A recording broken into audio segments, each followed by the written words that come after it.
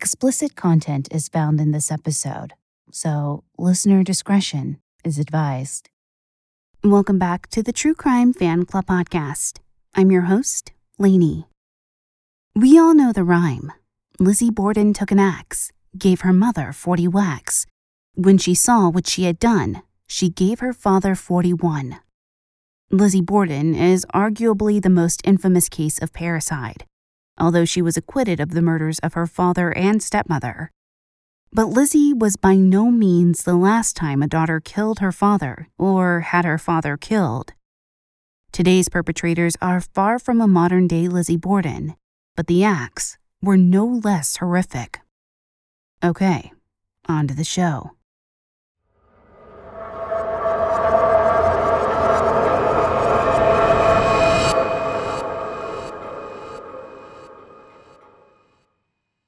On October 31st, 1999, Clarence Scott and his wife Grace returned home after a weekend trip. They shared the home with their adult son Jimmy and his teenage daughter Rebecca.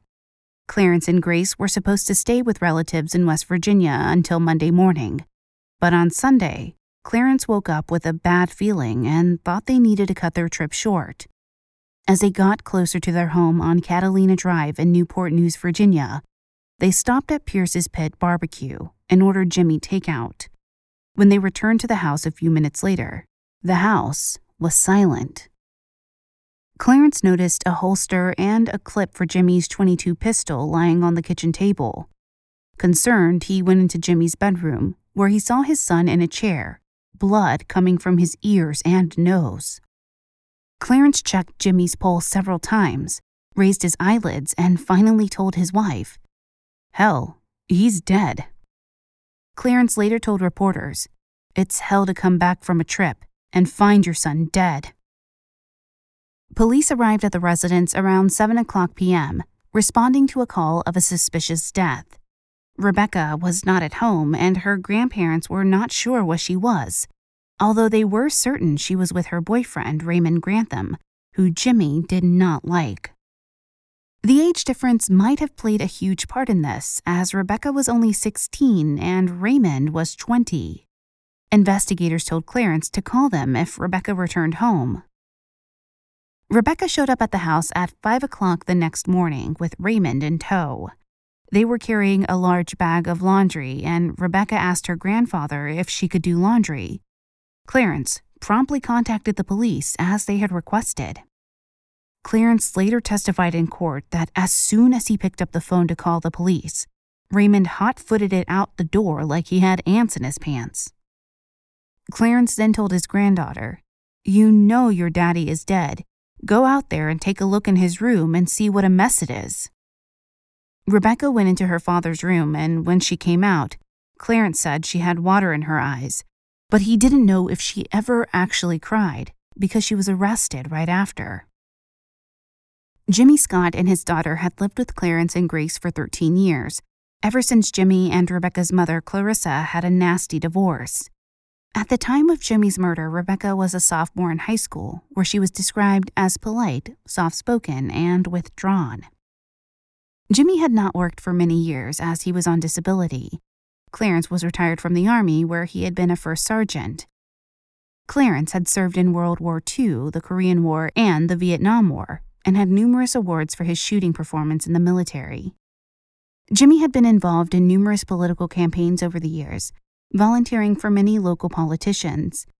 He was very active in campaigning door-to-door, largely for Republican candidates.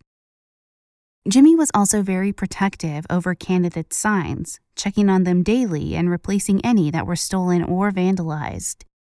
Jimmy was a frequent caller to the Newport News police, reporting problems in his neighborhood. He had started a neighborhood watch program several years before his death and took an almost obsessive interest in doing nighttime patrols, often taking Rebecca with him. Jimmy was a large man who often had the beginnings of a beard and messy hair. He was said to be unkempt and spoke slowly, which scared some people, but those who knew him said he was very caring. A city councilwoman, Madeline McMillan, said he had a heart as big as all outdoors. Another former aspiring political candidate, Pat Taylor, met Jimmy during her run for city council. Pat also knew Rebecca and ran into the father and daughter a few weeks before Jimmy's death. Pat testified that all Rebecca could talk about was how unfair it was that her father would not allow her to see her boyfriend.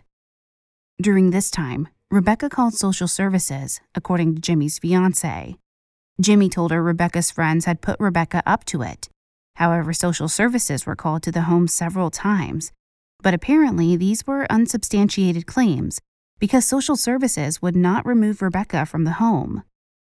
Clarence said Jimmy never even whipped Rebecca. Jimmy's siblings also said their brother was being unfairly accused of abuse, and even if the allegations were true, murder was not the answer. Jimmy's sister even offered to let Rebecca live with her, but Rebecca refused. In May 1999, Rebecca ran away from home with Raymond. A week later, the couple had a serious car accident in North Carolina. Raymond's Ford Bronco rolled over and Rebecca was ejected through the passenger side window. She was seriously injured, requiring several surgeries before she could return home to Newport News. After the accident, a judge ordered Raymond to stay away from Rebecca for 6 months. However, despite Jimmy's objections and the legal order, Raymond presented Rebecca with an engagement ring, according to her grandfather.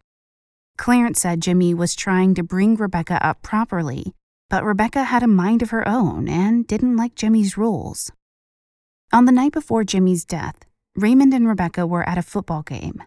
Jimmy paged his daughter and demanded she return home immediately.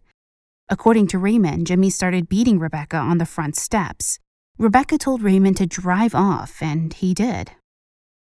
On November 1st, 1999, Rebecca was Mirandized and questioned. Rebecca was reluctant to talk and said she did not want to implicate anyone and get them in trouble. However, Rebecca eventually started talking and made a statement. According to Rebecca, she had been discussing her father's murder for several months with other people. She and Raymond had offered money to a person named Sean to commit the act. Rebecca admitted the pot of money had eventually amounted to $1,500. Sean would not commit the murder, so she and Raymond turned to other sources. Rebecca claimed to have gang affiliations, so she called some of the individuals who also refused to do it. Regarding the night of the football game, Rebecca's version differed slightly from Raymond's. She agreed that they were out when her father paged her to return home immediately. Rebecca thought her father was going to hit her with a yardstick, so she ran up to her room, then left the house. When she returned, her father was on the computer. Rebecca had work the next day. Rebecca told investigators they had all reached their limit and she thought Halloween was the day Jimmy would die. Rebecca arrived home from work around 4:15 p.m. to find her grandparents out of town and her father asleep. She took 2 of her father's guns and extra bullets and laid them on the kitchen table. She admitted to knowing Raymond was coming over later. She did not know Raymond was bringing a friend James with him. When the 2 men came into the house, Raymond was wearing gloves and a blue ski mask. She handed him her dad's automatic pistol, but when he tried to use it, it wouldn't work. Raymond took the other gun and a pillow, and while James watched, he placed a pillow against Jimmy's head and fired 1 shot. Rebecca claimed she was in the dining room and heard the shot from there.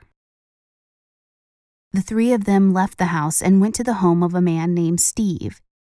They gave him the gun and pillow, and he allegedly disposed of them in the body of water behind his house.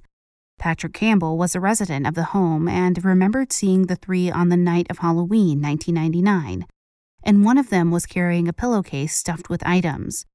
He was not sure what was in the pillowcase, but found it the next day shoved into one of his cabinets. He did not see anyone throw anything into the pond behind his house, but did hear a large splash while the 3 were still there. After they left his residence, Raymond and Rebecca went to the home of one of Rebecca's friends, Mary Fuller. They ate dinner together, and then Rebecca went trick-or-treating with Mary and her young son. Mary said Rebecca did not have an appetite and acted as if something was wrong. However, Rebecca told Mary that her father was in West Virginia, and he had given her permission to be out with Raymond. Rebecca and Raymond were both charged with first-degree murder, use of a firearm, conspiracy to commit a felony, and solicitation to commit murder. At Raymond's trial, he denied any involvement in planning the murder and said that it was Rebecca and James's idea. He said they chickened out and left him to pull the trigger. However, James testified that Raymond had arrived to his place of employment on the afternoon of Jimmy's murder and said, "Today is the day. He's going to kill Rebecca's father." During Rebecca's trial, her mother, Clarissa, testified that Rebecca had been physically abused by her father for years. She reported that she had seen bruises on Rebecca numerous times, but social services would not do anything about it. Most shockingly, Rebecca was 9 months pregnant at her trial and insinuated the baby was either Raymond's or her father's.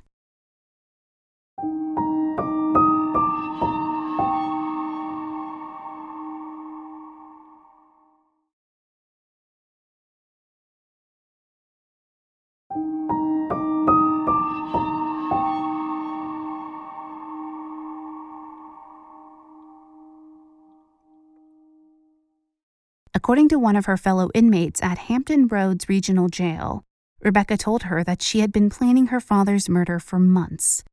She taunted Raymond and James by telling them, "You don't have the balls to kill my dad."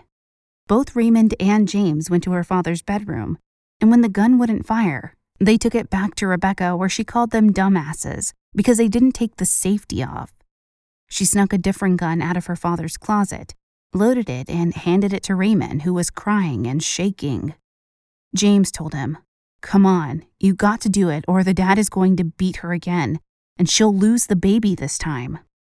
Rebecca kept taunting Raymond, saying he just didn't have the balls. Raymond finally returned to Jimmy's bedroom and fired the weapon, while Rebecca was packing a bag to run away with them. Social services did not testify at Rebecca's trial to substantiate or deny the accusations that Rebecca had been abused by her father for years. There were 2 witnesses for the defense who testified they believe she had been abused. One of these was a social worker who said Rebecca was disconnected and lived in a fantasy world, which is often a sign of post-traumatic stress disorder. The other was a psychologist who said Rebecca had a low IQ along with the emotional maturity of someone 9 or 10 years of age. He also said Rebecca drifted into a dissociative state. However, the prosecutor argued that Rebecca could have been experiencing PTSD because of her involvement with her father's murder. Rebecca was found guilty and sentenced to 18 years in prison. Her aunt and uncle delivered a statement in which they said the sexual abuse allegations were a further embarrassment to the family, and they called Rebecca a Judas, Benedict Arnold, a liar, and a thief. She gave birth to her child, who was taken in by her mother Clarissa. Raymond Grantham was found guilty and received a sentence of 38 years in prison. He is still currently incarcerated, although Rebecca is no longer in prison. No information can be found about Rebecca, although it can be assumed she has married or changed her name. It appears she has not been arrested again. She was involved in a lawsuit against the Department of Corrections while she was still incarcerated. Rebecca and several others filed a lawsuit because of the deplorable conditions of the prison. Jimmy Scott was a remarkable man who was proud of his heritage.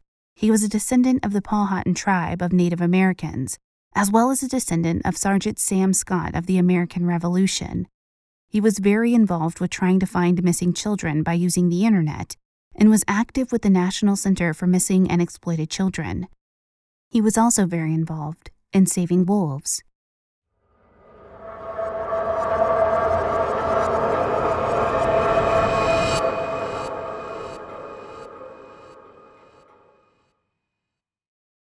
In 1975, on the other side of the country, another 16-year-old girl convinced her older boyfriend to kill both of her parents. Marlene Olive convinced her boyfriend, Charles David Riley, to kill her parents of Terra Linda, California. Like Raymond, Charles, or Chuck as he was known, was forbidden to see Marlene. Her parents believed he was leading Marlene down a dark and dangerous path. Marlene had been born in 1959 to an unmarried mother, and was almost immediately adopted by Jim and Naomi Olive, who were a childless middle-aged couple. Marlene was raised until her early teens in Ecuador, where Jim worked for Tenneco and Gulf Oil. Marlene and her father were close, but she and Naomi had a very difficult relationship due to Naomi's alcoholism. When Jim lost his job in Ecuador, he moved the family back to the United States, settling on Terra Linda, California. Marlene was resentful over this and found it increasingly difficult to deal with her mother. Her mother had fallen into the habit of calling her a whore, comparing her to Marlene's unknown birth mother. To deal with this, Marlene settled into the drug culture and became obsessed with the occult. She began taking pills 2 years before her parents were killed. Enter Chuck Riley, an overweight high school graduate who fought to find a place in society. He became a drug dealer in an effort to become popular, and this is how he met Marlene. He was selling drugs one day on her high school campus and spotted her, and quickly fell in love. For her part, Marlene resisted a relationship, citing Chuck's weight. Eventually, they worked out a trade: sex for drugs. The relationship continued for a while, even as Marlene's relationship with her mother spiraled ever more out of control. Finally, Marlene began to plan Naomi's murder with Chuck and discussed it with more of her friends. On June 21, 1975, the volcano of anger between Marlene and Naomi erupted. Marlene called Chuck and hissed, "We've got to kill that bitch today." The 2 female members of the Olive family had an explosive argument, which ended with both of them screaming, "I hate you." Under hypnosis, Chuck recalled the details of that day. He parked down the street and waited for Jim and Marlene to leave. Marlene had left Chuck a claw hammer to use on Naomi. Chuck remembered thinking Jim Olive was going to kill him if he saw him in the house again, but then he found the hammer and walked down the hallway to where Naomi lay napping. He told the arresting officer, "I just hit her. I don't even remember anything after that." Chuck continued hitting her in the forehead with the hammer. The final blow was so forceful, the hammer lodged into her skull. Chuck was repulsed that he had to touch Naomi to pull the hammer out, and when he did, blood spurted everywhere. He said the blood was burning, so he had to wipe it off his hands. He picked up the hem of her dress to wipe his hands clean, and realized Naomi was still alive. He said, "She wouldn't die. She wouldn't die at all. Please, God, let her die." He stabbed Naomi in the chest with a steak knife, but she was still alive. He picked up a pillow to smother her with it, and then heard the Olive family car pull up. Outside, Marlene warned her father if he went inside, he would die. Her father just laughed her off and went inside. He walked into the room where Chuck was standing over Naomi, and Jim finally saw the 2 of them. Jim started screaming, "Oh my God, Naomi! Oh my God!" Jim then turned to Chuck and started screaming that he was going to kill him. As Jim walked towards Chuck, Chuck fired his gun at Jim. He never even took it out of the gun bag, just fired it. He shot Jim at least 4 times. After Jim hit the floor, Chuck walked into the living room and sat in stunned silence. Marlene assured him everything was all right and they had sex. Afterwards, they robbed Marlene's parents, removing jewelry and cash and taking items out of Naomi's handbag. They cleaned up the blood they could, then went to the mall, talked to friends, and did more drugs and had sex. Later that night, they returned to Marlene's family home and began disposing of the bodies. They piled them into the family car and drove to an isolated area where hunters often barbecued poached deer. They placed Marlene's parents in a concrete fire pit, then placed branches several feet high on top of the bodies, pouring gasoline over the makeshift funeral pyre. They set it ablaze and left. The next morning, they returned to see that Naomi's body was almost completely cremated, but Jim's torso and head were virtually unscathed by the fire. The couple made a larger fire and then waited to make sure the remains were mostly gone. The Olives' disappearance was not reported for a week when one of Jim's colleagues finally called the police to request a welfare check. The police sensed foul play immediately and questioned Naomi for several hours. Her stories vary widely, but she maintained she had no idea what happened, just that her parents had gone to Lake Tahoe. Finally, one of her friends admitted that they knew what had happened and said the Olives had been cremated in a deer pit. Chuck and Marlene were both arrested and charged with murder. In this regard, Marlene was lucky. As a juvenile, she was tried as a juvenile and only had to spend a short amount of time in prison.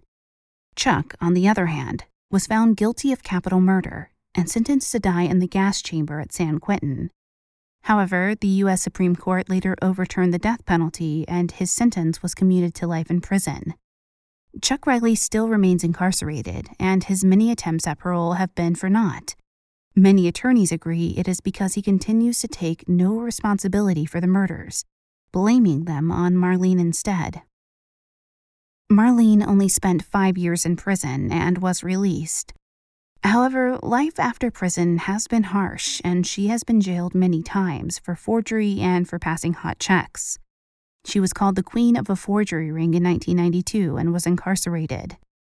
Interestingly enough, the reporter who covered this story for the LA Times was Michael Connolly, author of the Bosch series of books, as well as many others. The case of Rebecca Scott and Marlene Olive are examples of one of the most common reasons children kill their parents, to break free from abuse, although there was no solid proof of this in Rebecca's case. They also both represent children who want to break free from controlling parents.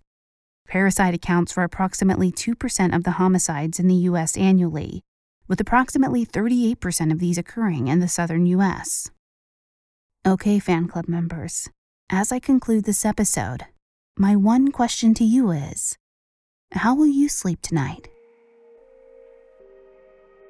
Thank you for listening. If you enjoyed this episode, please leave a positive review and rating on Apple Podcasts or your podcast player of choice. It really does help. You can find us on most social media channels, Twitter @TCFCPod, Facebook.com/TCFCPodcast, Instagram @TrueCrimeFanClubPod, and of course, our website is TrueCrimeFanClub.com. If you have an episode request, send us an email, tcfcpod@gmail.com. This episode was written and researched by Susie St. John, content editing by Brittany Martinez, produced by the best in the business, Nico We Talk of Dreams. Check him out on Twitter @WeTalkOfDreams or WeTalkOfDreams.com.